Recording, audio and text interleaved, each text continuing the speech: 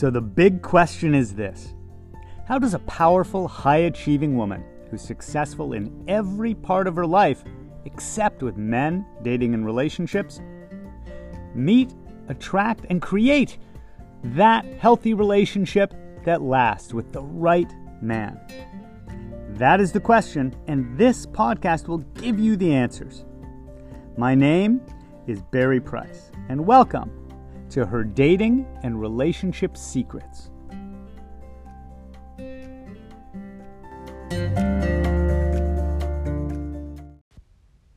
Secret number 82.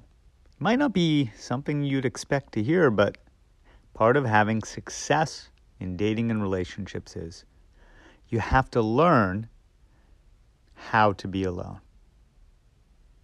Now, when I went to my first year of college, I was coming out of an all-boys school in high school. And going to college, I'd never had a girlfriend, and I really, really wanted one. And keep in mind, growing up, too, I had a working mom who also dated, so she wasn't home a heck of a lot. My sister was 10 years older and up and out of the house, so by the time I was in my early teens and through most of junior high and high school, I was home alone a lot. And I did things to try to feel less lonely, watch television, have something on, play video games when those got started. And eventually, as I got to college, I was tired of never having had a girlfriend, of being alone. I had my first crush in that first year, which I've talked about in some of the early episodes. But when it didn't work out because I wasn't ready, I had no practice, I didn't know how to be myself around someone I wanted that much. And because I was so afraid of staying alone and I wanted love and connection so desperately, I put too much pressure on it working, and it didn't work. So after first year of college, I got really, really sad. I got depressed. Second year of college was all about me dealing with that sort of wasteland feeling of my fear of loneliness. And the choice that I eventually made that changed my life, that began the path that led me to being able to be in a happy, healthy marriage and relationship now, was instead of trying to avoid the loneliness, instead of doing the things I'd done growing up, the things I wanted to do to disconnect from loneliness, instead of just chasing girls, instead of just drinking or playing video games or staying depressed, I began to build myself. I shifted the focus. I couldn't live being that desperately unhappy and feeling the pain of loneliness. You can even feel lonely or the pain of isolation if you're in a partnership that's not good or healthy. But at that point in my life, I'd never even had that close, loving relationship, and I craved it so badly, and I'd felt just completely depressed, discouraged, like it had been ripped away, and hopeless. So what did I do? Well, the summer after the second year of university, so first year university, I had the crush. I was infatuated. I was hoping it would work. I'd found love at last, but it was fantasy love. It wasn't realistic, and I wasn't ready for it. So it failed. I wasn't even able to get the relationship started. So second year was depression, and then the summer after second year university, I didn't go home for that summer. I chose to stay, and I stayed and I subletted a friend's place and worked on myself. I began going to the student center that gave free counseling. There was a clinical master's student in psychology that became my therapist basically that summer. I began working out in earnest. I began reading books on self-development. I began reading about relationships. in every area, I began to focus on healing and self-improvement. But I did all of it while I was living completely on my own and trying to learn how to understand a way for it to feel less lonely, less painful than it had felt when I was growing up, when I was 13, 14, 15 years old. You know, the other thing that happened at that age was we had moved to a different area. I switched schools. None of my friends were anywhere near me, and we'd moved into a condominium building of all adults, so there were no kids my age. So when I came home at night, there was nobody around. It was complete and pure isolation, but it felt so bad. But I couldn't continue to associate the idea of me being alone with fear and pain and emptiness, like something was missing. Because then I would put too much pressure on this need, this desperate hope to look outside of myself to please almost cure my loneliness for me. That's what had caused that deep depression, because I'd gone too high into the hoping that I'd found somebody, finally love, which is what led to that crash.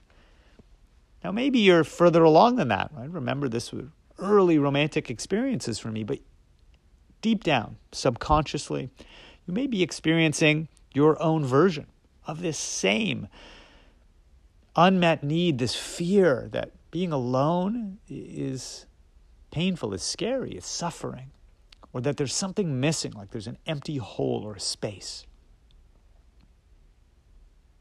And it may relate to something in your past. For me, I chose to go into spending that summer alone. Now, a summer in college was 4 months. 4 months living completely on my own, not on a floor in a dorm with other people to interact with daily. I would wake up on my own. I'd go through the day on my own. I'd go to sleep on my own. What I learned to do was go in to being alone and to change my relationship with it so it wasn't something sad, depressing, isolating. It wasn't loneliness. It was self-connection.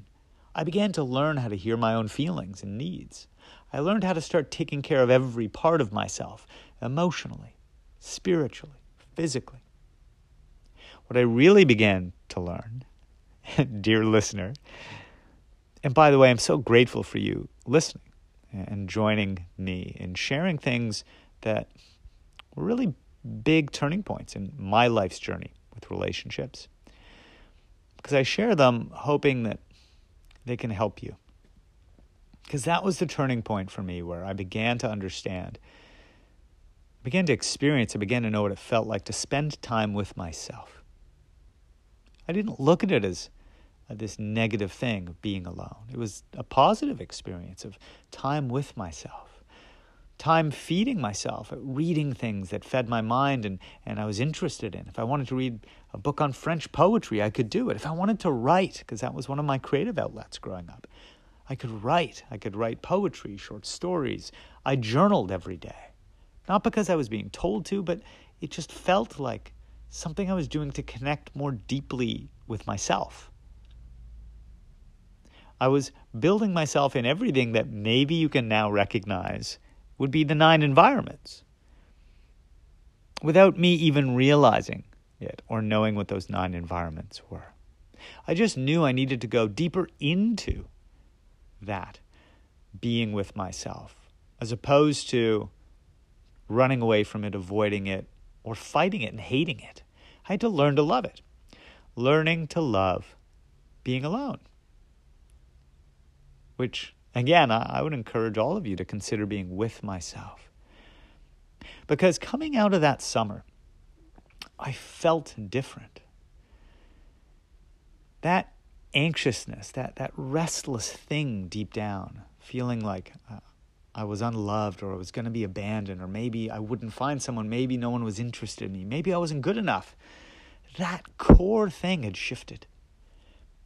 Now, I still had a lot more growth to do over the years. Each stage we grow, we make progress, right? So now I'd made enough progress where I was starting to be able to meet women, to go on dates. It did lead within that next year to my first girlfriend. but not by looking outward, not by obsessing about girls, women, and figuring them out, by turning within. And yes, part of it was also learning and understanding the skills of meeting people, relationships, how women thought, what women's needs were, what women wanted, but also what I needed, what I thought, what I wanted. It's really going within before you start going out. Those 4 months with myself were absolutely pivotal. That's not the same as saying, yeah, I just need some me time. I don't want to be around men, or I don't want to date. I would have been open to it if a neighbor during that time had been a friendly girl, but my focus wasn't chasing. I wasn't a dog chasing a ball. I wasn't looking for the solution outside of myself, for that unfulfilled thing inside myself. Today's secret, which changed my life, was beginning to focus on how to really embrace being alone in a positive way. You don't have to avoid people, but you do have to commit to loving the time you spend with yourself.